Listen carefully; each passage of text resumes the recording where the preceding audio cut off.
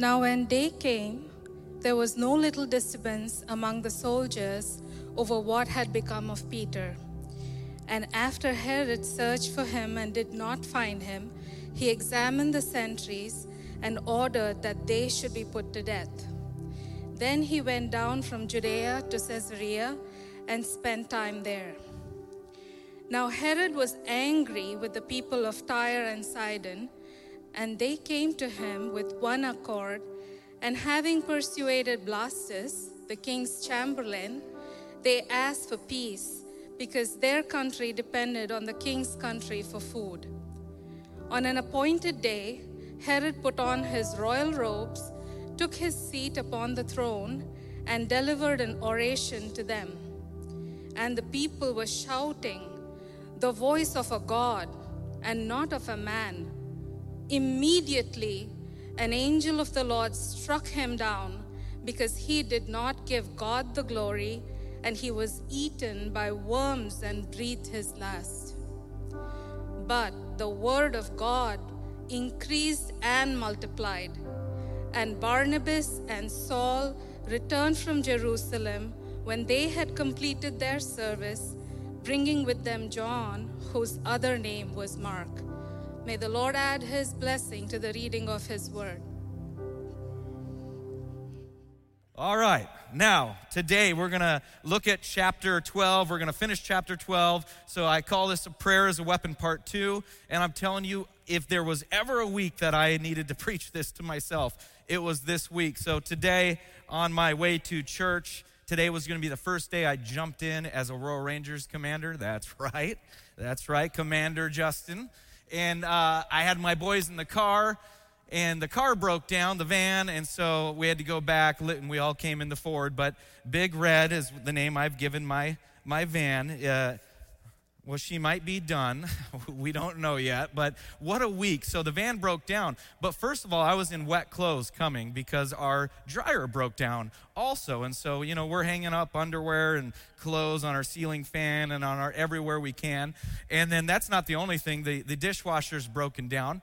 Out of 4 toilets, we only have 2 that are functioning right now. The microwave decided to die. What else died? The kitchen faucet died. Thank you, Bobby, wherever you at. You saved us and came in and put a new faucet. But if you've ever seen the movie The Money Pit, I'm living it right now. It's like, and then the electricity's doing weird stuff. It's like going on and off, and last night Liz was stressed out, and I said, "Oh, stop! This is nothing." But when I had to wear wet clothes, and I had to walk out in 9-degree weather, I was like, "God, why? Why? Where are you?" But God is here. He's good. He's faithful, and I am just so excited to be here with you today. Amen. If you have your Bibles, and I hope you do, open up to the book of Acts. Again, we're looking at chapter 12. We're going to finish chapter 12 today, so we're looking at verses 18 through 25. But here at New Heights Church, we love doctrine. That's a churchy word, isn't it? In case you're wondering, it just means we believe in good teaching. So we want you to hear from God, not necessarily me. We don't want you to hear my opinions. We want you to hear God's, and so we go straight to the Word of God, and we study the Bible. We study through books, verse by verse, precept upon precept. And I say that because as we close the end of chapter Acts, we're actually going to take a 3-week break. And there's a reason for this. Sometimes God will put something on your heart, and he's saying, man, you need to speak this to the congregation, and Sunday is the best day to do that because that's the one day that we have everybody together in one place. And so also we're doing it because we are, during the month of December, we had everybody together. So the Spanish fellowship, the English fellowship, and it was awesome. And so we want to do that one week out of every single month where we just come together. And as we start planning churches, yep, you heard that right. As we start multiplying and planning churches and planning different campuses, we still want to come together as one church. So one day, if we're 10 campuses, we're still one church. And so we need to start practicing that now, coming together. And we'll do that once every single month. It'll be the last week of every month. We'll come together. We'll do communion, baptisms. We'll just celebrate the goodness of God and all that he's doing. But to do that, we need the Spanish fellowship to get caught up with us. They're 2 weeks behind us. And so the Lord started putting something on my heart that I felt we needed to share with the congregation. And then this is always confirmation. We got a few emails that were asking me about this particular doctrine. And so we're gonna take that as God's doing something. So at the end of this sermon, at the end of chapter 12, we're going to take a 3-week break, and then we're going to jump right back into Acts chapter 13 and finish through the book of Acts. And so exciting stuff happening here. God is good, amen? These are good problems to have, figuring out how to bring fellowships together and the logistics of it all. God is good. I'll take this problem any day. Not a problem. Just figuring out logistics, and that's always good. Somebody say amen, because I'm just going to keep rambling here. This isn't in my transcript. All right, so we're in the book of Acts. It traces for us the history of the early church from the resurrection. How many of you know Jesus died, but he came back to life? And then the ascension of Jesus. After he died and came back, he went back to heaven. And then carrying out the Great Commission. That's a Bible term for the mission of God. He has a mission, a plan, and purpose, and what God says he's going to do, he's going to do. And so carrying out the Great Commission to begin in Jerusalem, and it goes all over the world into every people group. And then, of course, to its conclusion in Acts chapter 28, when the Apostle Paul is in the city of Rome preaching all about the good news, the death and the burial and the resurrection of Jesus Christ. And so today, we're in this awesome, amazing chapter. We find ourselves in chapter 12. It begins in tragedy, but it concludes in triumph. It concludes in victory. And we encounter this weird, I guess, triangle, if you would. We see a really nasty and hostile world attacking a very new church. We see a church that's under immense pressure, praying and calling on God. And get this, we see a prayer-answering God intervening in a situation. Come on. So real quick, want to give you a brief summary. Now, most of this is review of what we covered last week, but I flew over a whole lot of verses last week, and so we're going to just do a summary real quick. But we began the chapter, we're told about the ruler Herod the Great, or Herod the King, who arrests one of the disciples named James, and he puts him to death with the sword. That means he lost his head. And we saw that this caused his popularity to kind of spike, right? His ratings go up. And so the Bible says that he also arrested Peter and he put Peter in jail. And his plan was to kill Peter also. And this had to be absolutely heartbreaking for the church. It had to be extremely painful. And so the Bible says that the church began to do what? They got on their knees and they prayed. So God heard their prayers, and he sent his mission impossible angel into the jail cell of Peter. And we read about the real great escape, right? Peter walks out of prison after his chains fall off of him. He's led by angels to safety. He then makes his way to the prayer meeting. And the funny thing is we learn that Peter found it easier to get out of jail than he found it getting to the prayer meeting. But anyway, today we come to the end of chapter 12, where we're also going to see that Herod meets his judgment from a righteous God, and we're told something pretty amazing. And that's this: the word of God continues to grow, and there is great victory. God is victorious. He always is. You could take that to the bank. God is in control, and we can trust him. It's what we learned last week, right? God is in control. We spent quite a bit of time just talking about that fact. God is in control. He's in control. And when we read chapter 12, we can't help but find ourselves face to face with the mysterious ways of God. And what I mean by the mysterious ways of God is James, one of the beloved disciples of Jesus, is killed. And yet, on the other hand, Peter's arrested, and the church prays for him, and he's delivered. So, James gets killed, and Peter gets to escape. That's the mystery of God's ways. Goodness. That's the mystery of God's ways. Why do things happen?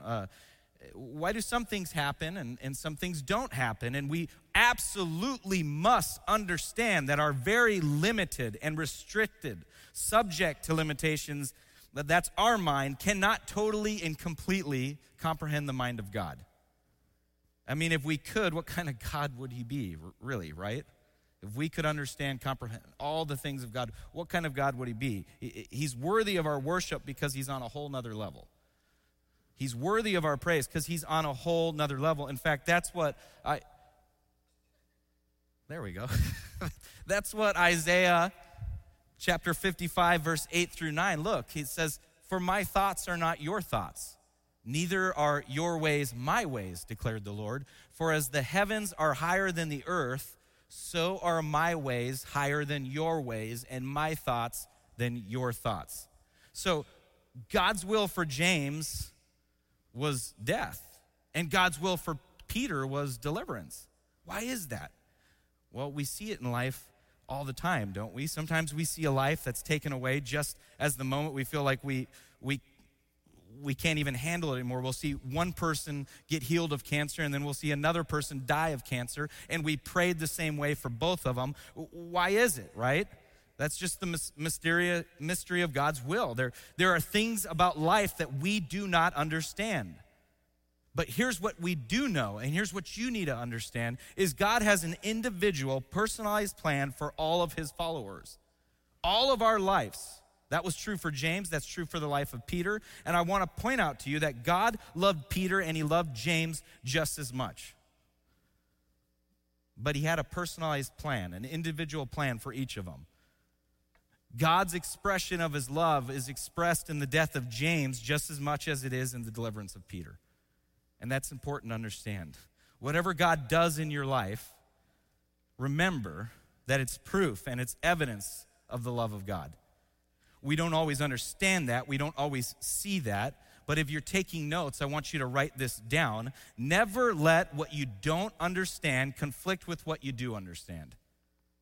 Okay? Now, when I was explaining this to Asher, not this week, but this was a few years ago, I was explaining this concept to him. He was trying to understand certain things. And I said, never let what you don't understand conflict what you do understand. Well, what do you mean by that? I said, well, Asher, I don't understand everything about gravity, but I do know that if I jump out of an airplane without a parachute, I'm going to fall to my death. So I'm not going to let what I don't understand about gravity stop me from what I do understand about it. I thought that was pretty creative. I thought about it just right there on the spot. And he's looking at me, and he's in deep thought. And I said, do you get it? And he goes, I guess, but what I don't get is how you don't understand gravity. It's a simple concept. I said, well, no, I'm just trying to teach you. He goes, let me explain to you gravity. I go, you don't need to explain to me gravity. Never mind, All right, here's what we do know. The Bible says that God loves you with an everlasting love. He'll never quit loving you. So whatever happens in your life, the things that God allows, remember, God loves you. There are some things in this life that we'll just have to get to heaven to fully understand. In heaven, we can know why it was God's will for James to go to heaven, why it was God's will for Peter to remain on earth a little longer. But again, what we know now is that God is wise in all his dealings. We know that God is too loving to be unkind. He's too wise to be unwise. And we have to understand that God's wisdom is expressed in his individual dealings with each of us, okay? Know that. God has a very personalized plan for each of our lives. And I want you to understand this about this personalized plan of God for the life of his children, that no matter what the plan is, God's going to get the glory. God is going to get the glory. Folks, God is glorified in the death of James. He's glorified in the deliverance of Peter. Do you believe that? Look at Romans 14:8. It says, for if we live to the Lord. And if we die to the Lord. So then whether we live or whether we die, we are the Lord's. I watched my father, who was a pastor most of my life, pastor and missionary, and he was a really a phenomenal preacher. He died at 50 years old of a brain tumor. At 41, he was taken out of the pulpit. And all of a sudden, the tumor affected his ability to speak. So he couldn't clearly communicate. He went from being this lecturer at Northwest University and this great preacher every Sunday to not even be able to really communicate. And I remember the first time it hit us that, wow, he cannot clearly express his thoughts, was when a pastor at a church asked him to come up and pray. And he got up there and he just could not get the words out. Dear Jesus, we need heads, all of us. This was his prayer. I'll never forget it. Lord, we don't need our head needs to be on us, like our body. So just everyone is like, what? And I remember my mom just crying, and that was when we realized he can no longer communicate. He can't express what he's thinking. And so he lost his ability to do what was his gift. But here's why I bring this up. So he died. He did not get healed from a brain tumor. He died of a brain tumor, like I said, at 50 years old. But in those 9 years, and I didn't see this until after his death, he probably ministered to more people in those 9 years that he was sick because of his faithfulness to God. He probably encouraged more people than he did in all those years of preaching behind a pulpit, and I didn't see it until his funeral when all these people were getting up, and I kept expecting they're gonna talk about stories of Pastor Jim changing their life or changing their life through this sermon or being there, and every single one of them, testimony after testimony after testimony, got up and talked about how he challenged them and encouraged them by his faithfulness through 9 years of a brain tumor. So it's whether we live to the Lord or we die to the Lord. So then whether we live or whether we die, we're the Lord's. God's going to get glorified. And I saw that in my dad's life. That's what's going to happen in your life. That's what's going to happen in my life. When we give our lives and submit ourselves to the Holy Spirit and we surrender our lives to him, he is going to be glorified no matter what we face. I love what Enneagram Lott says. She says, our ultimate aim in life is not to be healthy, wealthy, prosperous, or problem-free. Our ultimate aim in life is to bring glory to God. That's powerful. Do we believe it, though? Okay, so I want to make a few observations. Again, a few more from last week's text. And so after Peter miraculously escapes from prison, he goes to the prayer meeting. And I want you to see something here in this text real quick. So look with me. I know we talked about it last week, but we're going to look at verses 12 through 17 real quick. It says, when he realized this, he went to the house of Mary, the mother of John, whose other name was Mark, where many were gathered together and were praying. And when he knocked at the door of the gateway, a servant girl named Rhoda came to answer. Recognizing Peter's voice, in her joy, she did not open the gate, but ran in and reported that Peter was standing at the gate.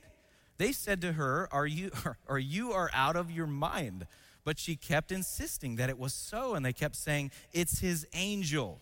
It's his angel. But Peter continued knocking, and when they opened, they saw him and were amazed. But motioning to them with his hand to be silent, he described to them how the Lord had brought him out of the prison. And he said, tell these things to James and to the brothers. Then he departed and went to another place. Now, why in the world would they respond this way? It doesn't make a whole lot of sense, but what you've got to understand in Jewish tradition, they put a whole lot of weight and value into the idea of a guardian angel. So it may be that they just jumped to the conclusion he was being executed, he's already dead, this has to be his angel. They still didn't have the faith to believe what had happened. And I want to make a few observations here, because the church is over here praying. Peter's miraculously and supernaturally released from prison. Where does he go? And how does he know where they are? Right? He goes to the house of John Mark's mother. John Mark, we're going to learn about him in a few weeks here. He's the cousin of Barnabas, and so there's this family connection here. He goes to John Mark's mother's house. Now, this house had to be pretty big. Okay, it had to have a lot of room for people to gather. Actually, a lot of scholars believe this is the house that Jesus met with his disciples to celebrate the Last Supper. They also think this was probably most likely the house where the church gathered in Acts chapter 2 and witnessed Pentecost. But what I want you to see, the reality is that this is a place that has memories. Okay, it was a place that they would associate with prayer. Peter just probably assumed that they were doing what they do when they face problems. What do? They pray.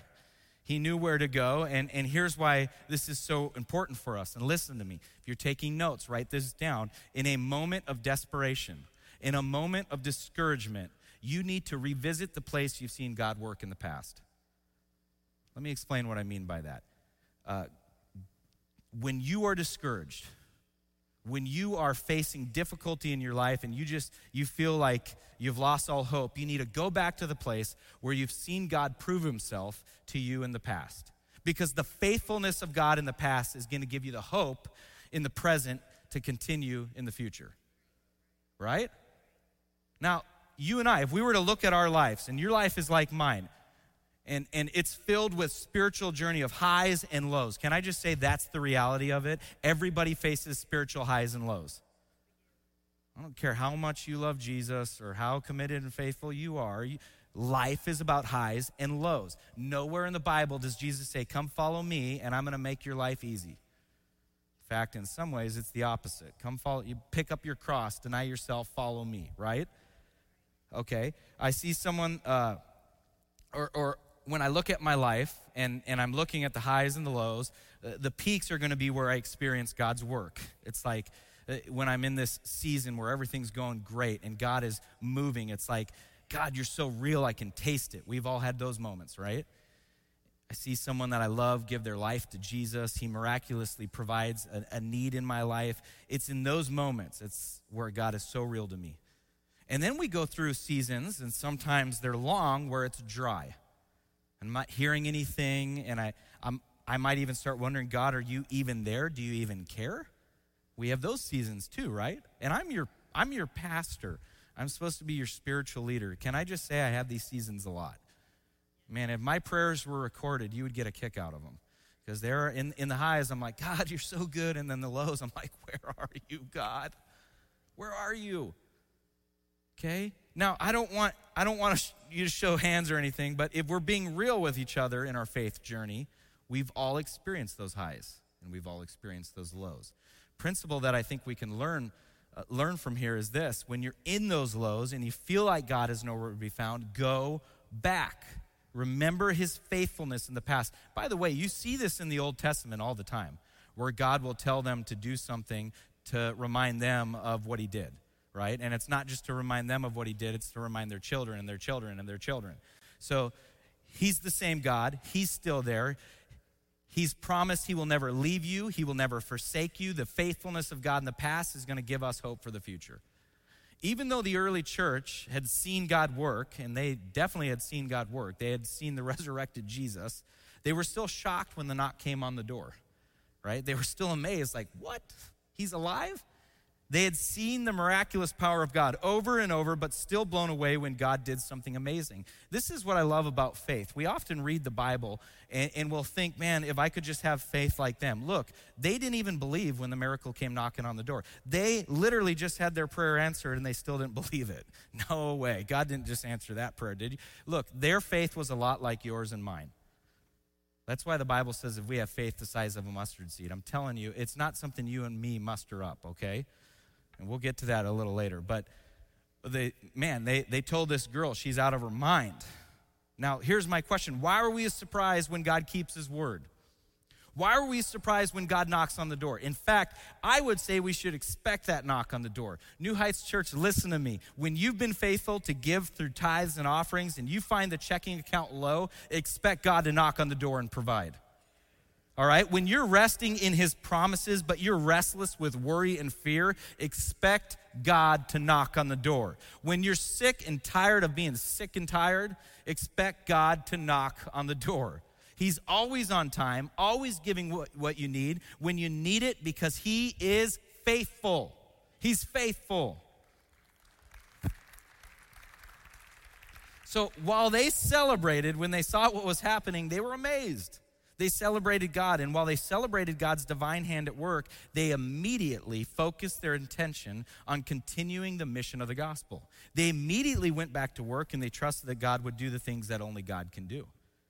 That's the main idea today. And let me show you this in verse 18. It says, now when day came, there was no little disturbance among the soldiers over what had become of Peter. And after Herod searched for him, and boy, he did search for him. He didn't like being embarrassed. After Herod had searched for him and did not find him, he examined the sentries and ordered that they should be put to death. Then he went down from Judea to Caesarea and spent time there.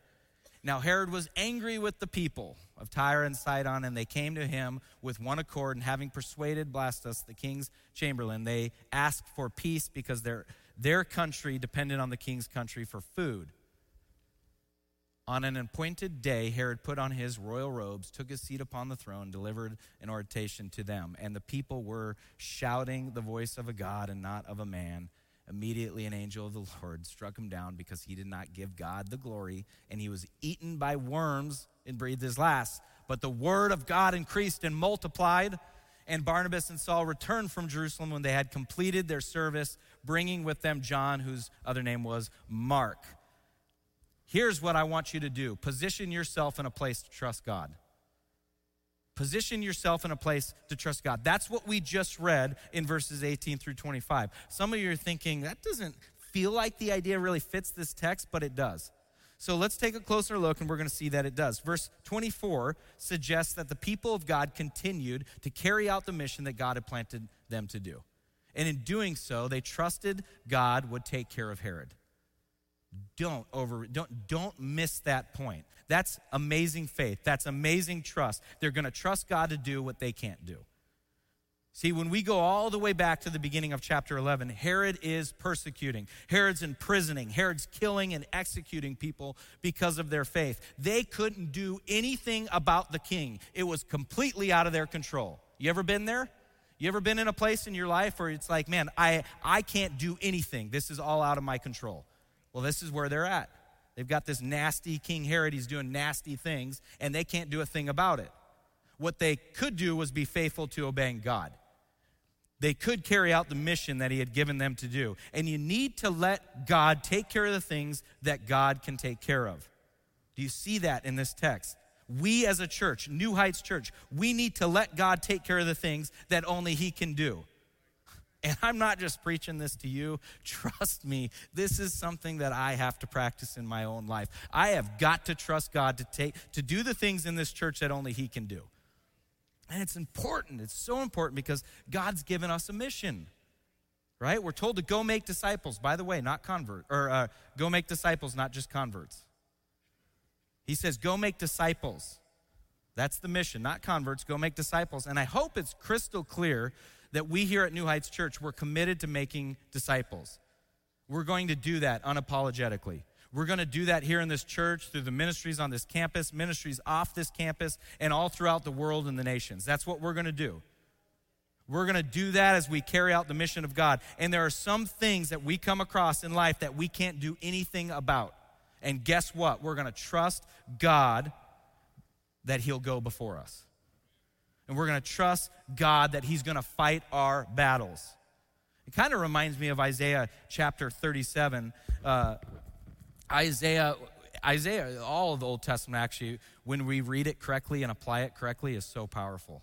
I've heard some of these preachers nowadays saying that we don't need to preach through the Old Testament. That's hogwash. I can't even believe a preacher would say that about God's word. Man, when you read the Old Testament, you read it correctly and you apply it correctly, powerful. Anyway, I'm getting off on my soapbox. Isaiah 37, it retells the story of when this king comes to the people of Israel and he mocks God. He mocks the God that they're worshiping. He says, oh, you think your God can save you, huh? I'm about to wipe you out. And God speaks through the prophet Hezekiah. And Hezekiah says, look, guys, don't worry. God's got this. He has this. And the people of Israel never even had to raise a weapon. They just kept their mouths shut. God supernaturally causes the king to be distracted. He gets into his head, and he went and got destroyed completely. Here they were being threatened, and God says, look, vengeance is mine. Deuteronomy says, I will repay. The Lord does a better job of defending his name than you do, because he's a jealous God. See, I think if you read Isaiah 37 and then you fast forward all the way to Isaiah 54, he's able to write these words in Isaiah 54, what I'm about to read to you, because he would remember seeing what God had done in the past. Look with me at Isaiah 54. I want you to see this. No weapon formed against you will succeed, and you will refute any accusation raised against you in the court. This is the heritage of the Lord's servants, and their vindication is from me. This is the Lord's declaration. Okay, so what are we going to do as a church? What is New Heights Church going to do? We're going to be faithful to carry out the mission of the gospel. That's what we're going to do. What's God going to do? He will make his name known, and he will defend it. Right? We've got to be faithful to do the work. And there's so much in this chapter, so many angles and turns that we can dive into. But for me, what I see, the cream that rises to the top.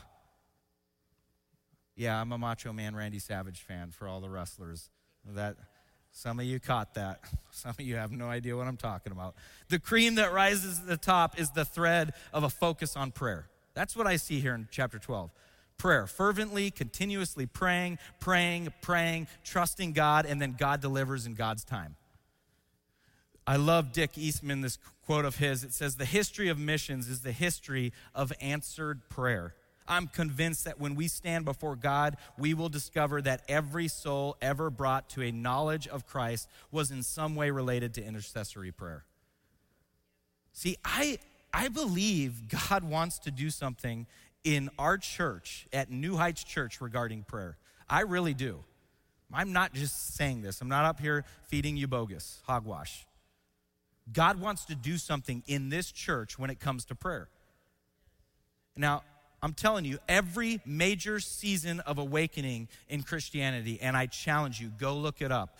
Always, whether it's in a church or on a college campus or in a workplace, every single one has been characterized by intense, persistent corporate prayer. Every single one of them. Go back, go look at every movement. You're going to see it started with two things, consistent prayer and a desire to study God's word. Because you need to know God's word if you're going to know how to pray, right? Because like Abigail said, we pray God's promises back. So I believe New Heights Church has experienced so much in the last 60 years. Can we just take a moment and thank God for his goodness over the last 60 years? Tri-County Assembly of God / New Heights Church, 60 years of God's faithfulness and goodness, and we have made a dent in the world. But listen, I believe that as much as we've experienced in the last 60 years, that God wants us to experience more. More for our community, more for our families, right? Here's the deal, though. This is not going to happen if we don't pray. If we will not, it won't come apart from prayer. It won't.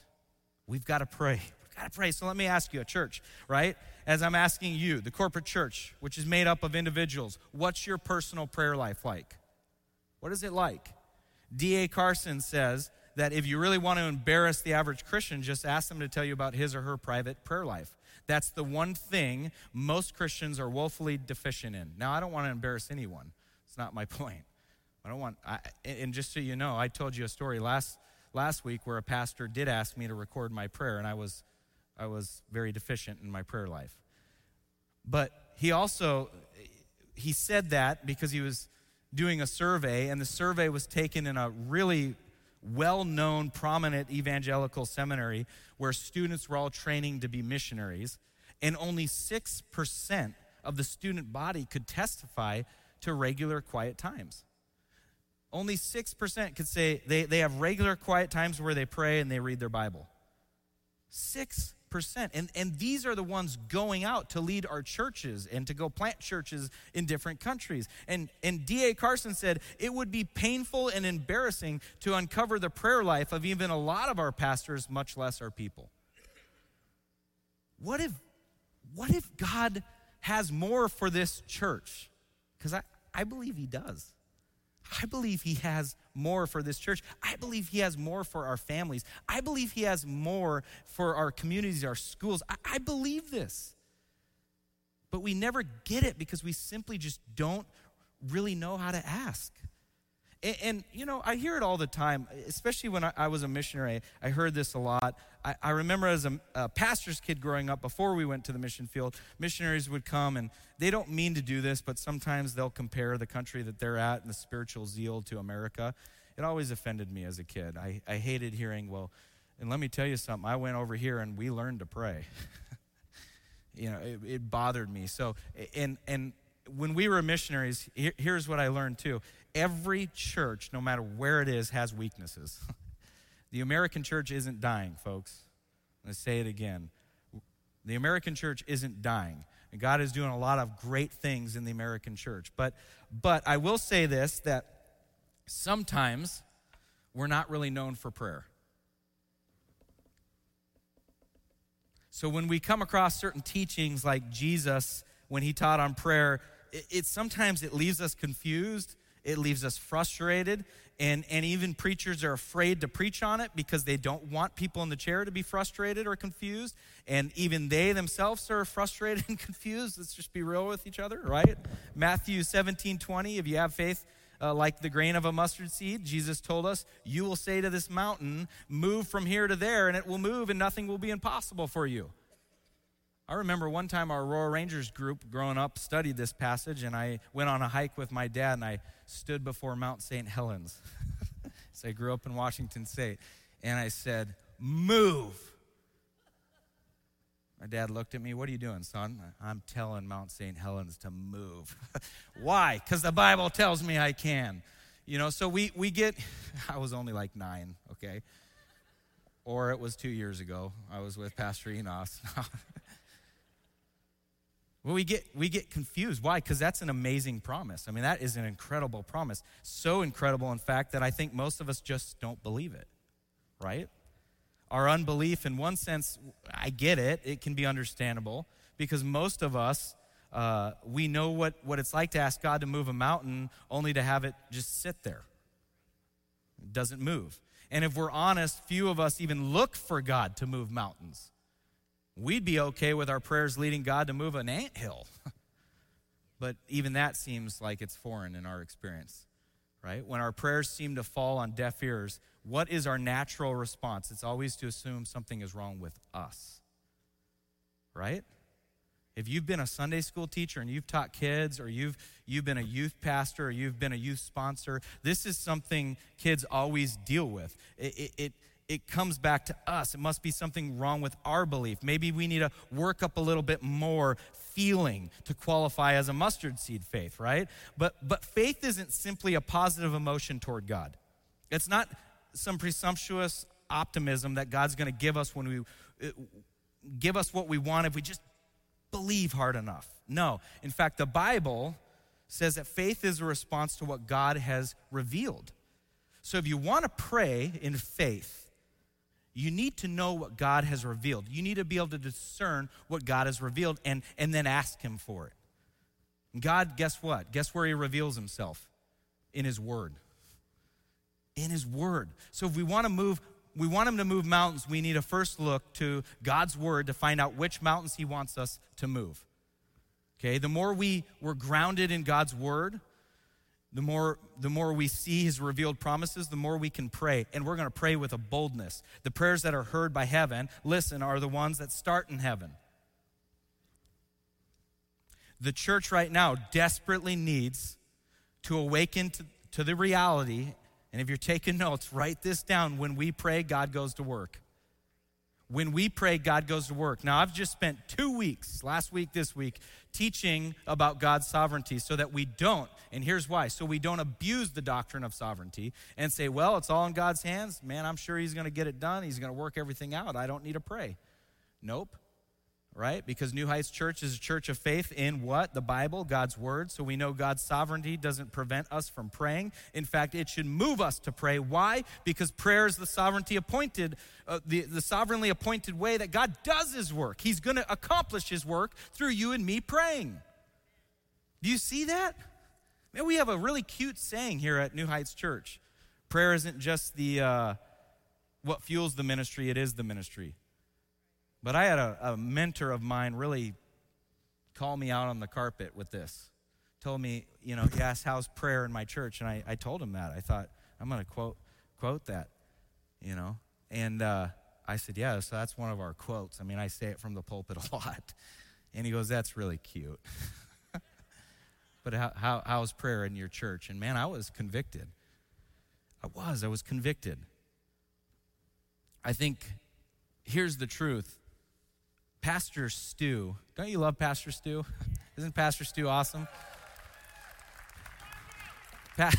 Pastor Stu really encouraged me right before Christmas, came in, and I don't even know if he realized how much God was using him, but he just kind of came in and he said, hey, man, this is just such an exciting time. I want to encourage you. Like, I've attended the church for 20 years, and I want you to know I love where we're at as a church and the season we're in.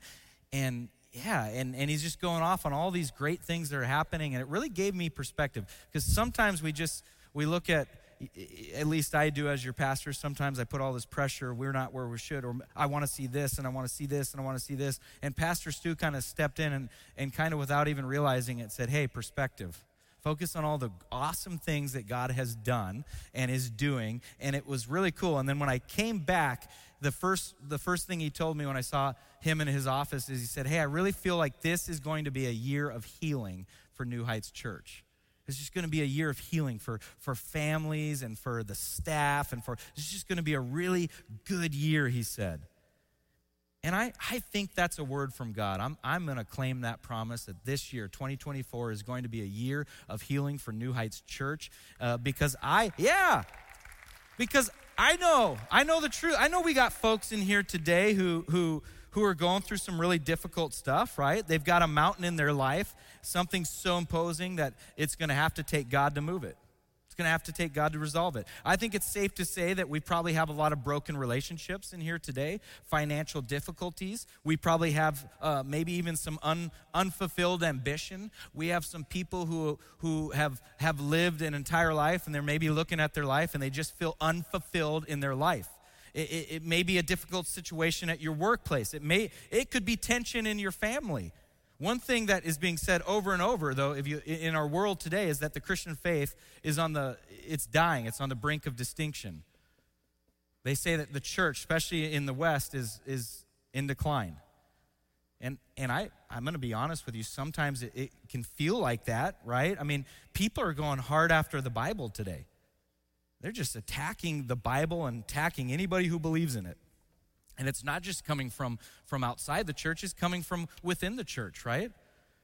The Bible's teaching, man, it's so backwards, it's repressive.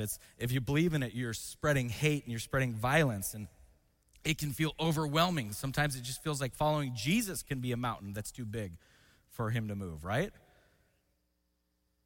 And when you feel like giving in to those voices, think of how God has destroyed and blasted mountains in the past. We serve a God so powerful that oceans split in two at his word and entire armies fall dead with one swing of his arm. We serve a God who can do more when we sleep than any of us could do in 10,000 lifetimes. That's the God that we serve. And remember this, mountains are nothing new. They are nothing new. They've always existed. This is not something new to you and me in 2024. They have always been around. Listen to me here. In 303 AD, the Roman emperor went on a rampage in an attempt to stamp out the church. He ordered that every Bible be burned. He fed entire families to lions. Yet within 1 century, Constantine became a Christian and established Christianity as the religion of the empire. In the 16th century, a group of people known as the Huguenots were fiercely persecuted in France. The government tried to kill them, thinking at one point that they had completely eradicated them. But they survived, and they grew. And today a monument stands in their honor saying, "Hammer away, you hostile hands. Your hammers break, God's anvil stands." In the 18th century, a French atheist famously said that within 100 years of his death, no one would even remember the Bible. But guess what? When he was dying, he cried out from his deathbed, "I am abandoned by God and man. I would give half my fortune for just 6 more months." And today, in one of his homes sits a Bible printing press. In the mid-20th century, the Chinese Communist Revolution tried to completely stamp out Christianity. But guess what? Today, he's dead, he's gone, and the communist movement's fading, and the church is growing faster in China than it ever has in the history of the world. Hammer away, you hostile hands. The hammer breaks, God's anvil stands. God will build his church, and the gates of hell will not be able to stop it. Persecution can't stop it. Atheist philosophy can't stop it. Communism can't stop it. Islamic terrorists can't stop it. Secularism can't stop it. Cynical professors at your college campus can't stop it. God's glory will cover the earth. He's going to redeem his people from every tribe and tongue on this planet. This was true then, it's true today, it's going to be true tomorrow. So do you have something in your life you believe God wants to do? Is there a mountain between where you are and what God has revealed in his word? I know I got done early and the worship team is probably just can't even believe it, but I need the worship team to come up because I'm about to round third, okay? You talk about a miracle. I believe it, though. God is wanting to do something in this church, and this churchship is made of individuals. I believe Pastor Stu heard from the Lord, and I believe this is going to be a year of healing. And when I say a year of healing for our church, well, our church is made up of individual families and units, right? How many of you could use some of God's healing this year, coming into 2024? How many of you feel the hammer of the world beating you down? Here's what I want you to know. No matter what you are facing, no matter what you face, all is not lost, right? Let's get on our face. Let's confess our belief in the God whose kingdom never fails. God is still on the throne. God is still on the throne. He is going to do amazing things. And here's what I love about the church, the family of God. It's not about this building. It's not about this Sunday morning service, right? The church is not a building. The church is the body of Christ. Everybody who's put their faith in Jesus, confess him as Lord and Savior. That means we could go to my house and we can have church. That means the government could say, hey, all of a sudden we decide we're not allowing people to have church, and they can seize this building and take it over, and we are still going to be the church. We're still the church.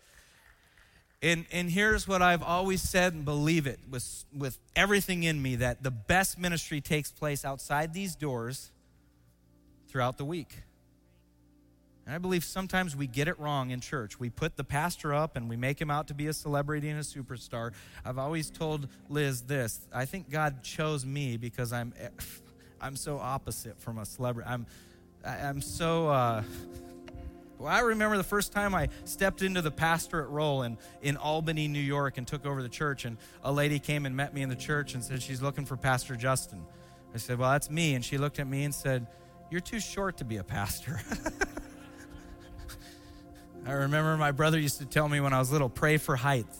He said, pray for height. And he prayed every night that he'd be tall, and I prayed that I'd be hairy. My brother's 6 foot, which in the Hansen family, that's like a giant. Like, he's the only tall one. I'm only 5'5", on a good day 5'6". I wear my Cole Haans with big soles so I can get a little. But I do grow a good beard. All that to say, I am in so many ways not qualified to lead. The only thing that qualifies me to be up here today is the grace and the mercy of Jesus Christ. I've experienced his mercy and his grace, and I've experienced his anointing, and I'm so thankful for it. But that's the only thing that separates me from you, is the fact that God called me to be a pastor. And I love that about the church, because God has equipped me. Trust me, he's called me to lead this. And as long as he's called me, he's going to equip me, and I'm not afraid to tell you, I'll lead this church where God wants, because it's going to be through the power of God. But here's the thing. We're not going to do anything until our church individually embraces that call, because it ain't about a show on Sunday. You are called. God wants to equip you, empower you, and send you out to fulfill his mission. This church will only grow if the people in this church are going out and spreading the good news in the workplace, in the neighborhood. That's how we're going to grow. It won't be because we bring some famous speaker, and we'll do that sometimes. We'll bring somebody that a lot of people know and want to hear, and we'll pray that they hear the gospel and get saved. But that's not necessarily how the church is going to grow. How the church is going to grow is through you. That's how the church is going to grow. The church is going to grow because the Holy Spirit dwells inside of you, and when you walk out of here, he wants to empower you to do some pretty incredible things. And I believe it. 2024, we're going to give this church back to God. This is God's church. We're just going to be faithful and obey his mission, and God's going to do some pretty incredible things. So as the worship team comes out here, I'm going to close in prayer. Our altars are open, and I just believe God wants to do some things. Prayer moves the hand that moves the world, okay? God wants to do some incredible things in your life. All is not lost. We know that God doesn't want our families broken up. We know that God doesn't want our marriages to fall apart. We know that God doesn't want our children to walk away from the Lord. These are God's promises, and we can pray them back. And so we're going to believe God to move in some really incredible ways in 2024. So I want to open up my altar. If you want to pray, you can pray where you're at. You're going to be officially dismissed when I close, but we're going to be up here until this place is empty. And we want to give you the opportunity to pursue and seek God. Father, we love you and praise you and worship you. You are in control. And even though this world can seem chaotic at times, you are in control. Man, if we can just learn to give it to you, we could have a peace that this world doesn't understand. And I want peace just to fall in this place. I want peace to fall in every heart and every mind that comes and pursues you today. Would the Holy Spirit do what only the Holy Spirit can do? God, would you show up in miraculous ways? We're going to pray for miracles. We're going to pray that you move. We're going to pray that your mission is accomplished. You get to do it through us in our circumstances. So I pray that we'd walk out here and our lives would reflect your glory because the world is watching. Move in this place. Move in this church and move in the lives of everyone who calls New Heights Church their home. I pray that 2024 would be a year of healing for them, would be a year that they remember. They'd look back at all the times that you did amazing things and remember your goodness and your faithfulness. Those that are on the highs they would remember who's doing it. Remember the God who blesses us. But those that are in the valley would remember that you have not changed, that you are there, and that they would feel your presence in a very real way today. We love you and praise you and worship you. In Jesus' name, amen.